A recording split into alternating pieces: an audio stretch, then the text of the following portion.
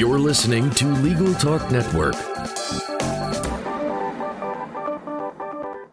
Hello, and welcome to another edition of Special Reports on Legal Talk Network. This is Adriana Linares.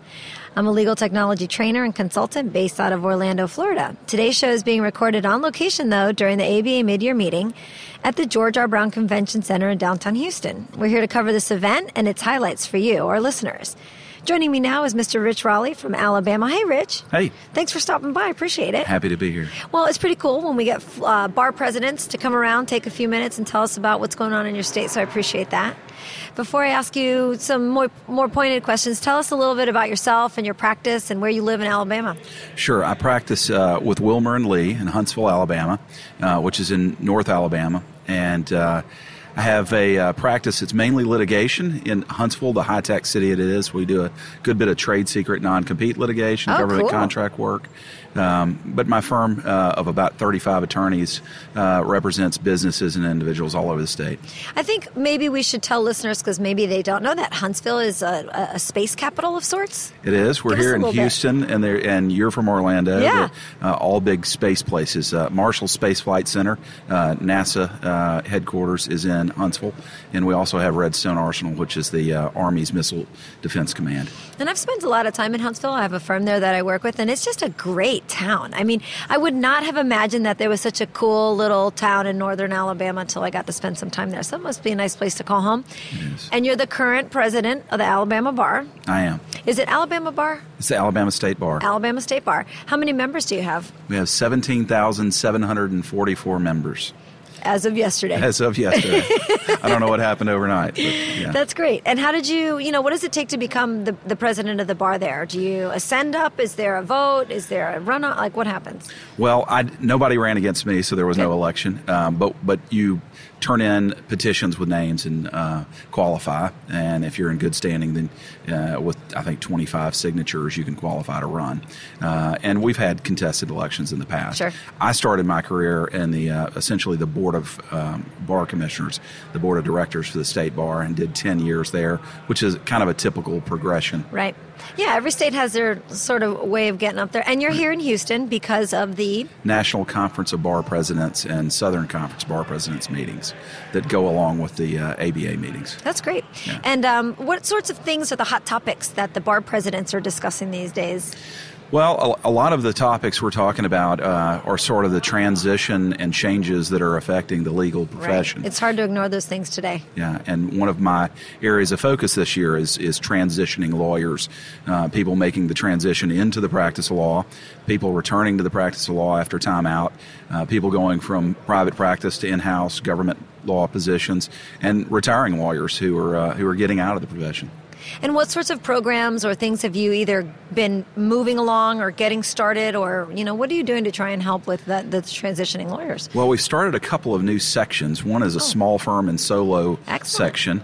And when we surveyed that group, which you probably know is a large part of the bar, they were just surprised that somebody asked if they were interested.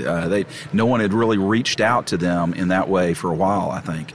But the same thing was true with the in-house and government law section that we just stood up. Oh, good. So we're doing those things. We're creating a reentry program that's going to be at the Alabama State Bar meeting this year in July for the people coming back into the practice. And we're trying to address some master's law issues, older lawyers who have kind of transitioning their practice and succession planning for their firms.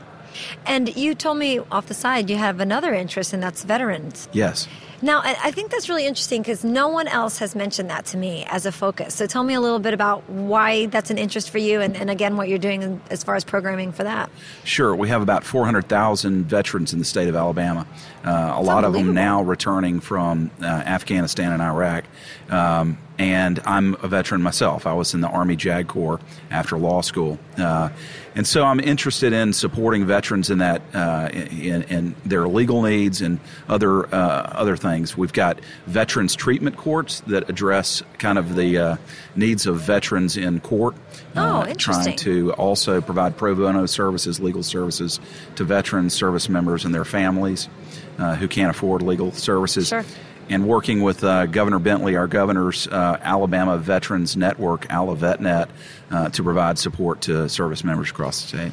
So I kind of feel like a dummy, but I'm going to ask anyway. Do other states have these veterans courts? I have never heard of that. Yeah, I think there's a number of them. I talked to my contemporary from Maryland who they're standing up some veterans courts as well. And it's kind of a holistic approach to veterans problems. When they have criminal problems or other civil problems, get to the heart of it. And a lot of times it also involves mental health help, financial help as well, and helping them get the VA benefits to which they're entitled. Sure. A lot of times solve some of those problems. That's so interesting. I love that. That's a pretty special area. And I guess I'm just so interested because it's one of those things I haven't heard of.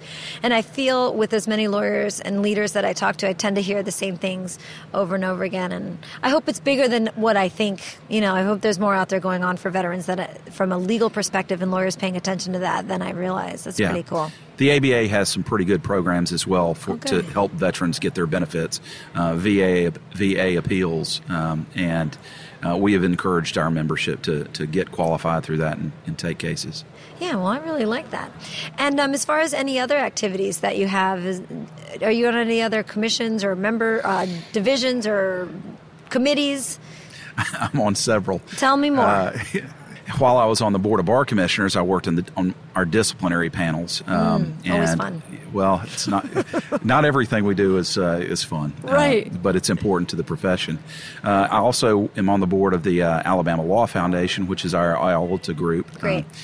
Interest on Lawyer Trust Accounts, where we raise money and take money from trust accounts, use it for access to justice issues and other important issues across the state. And what do you feel are some of the main concerns I'm sure you've had to travel around the state and give presentations and meet your members. Are you hearing a lot of concerns? Like, what are the big issues that lawyers think they're going to be facing over the next couple of years?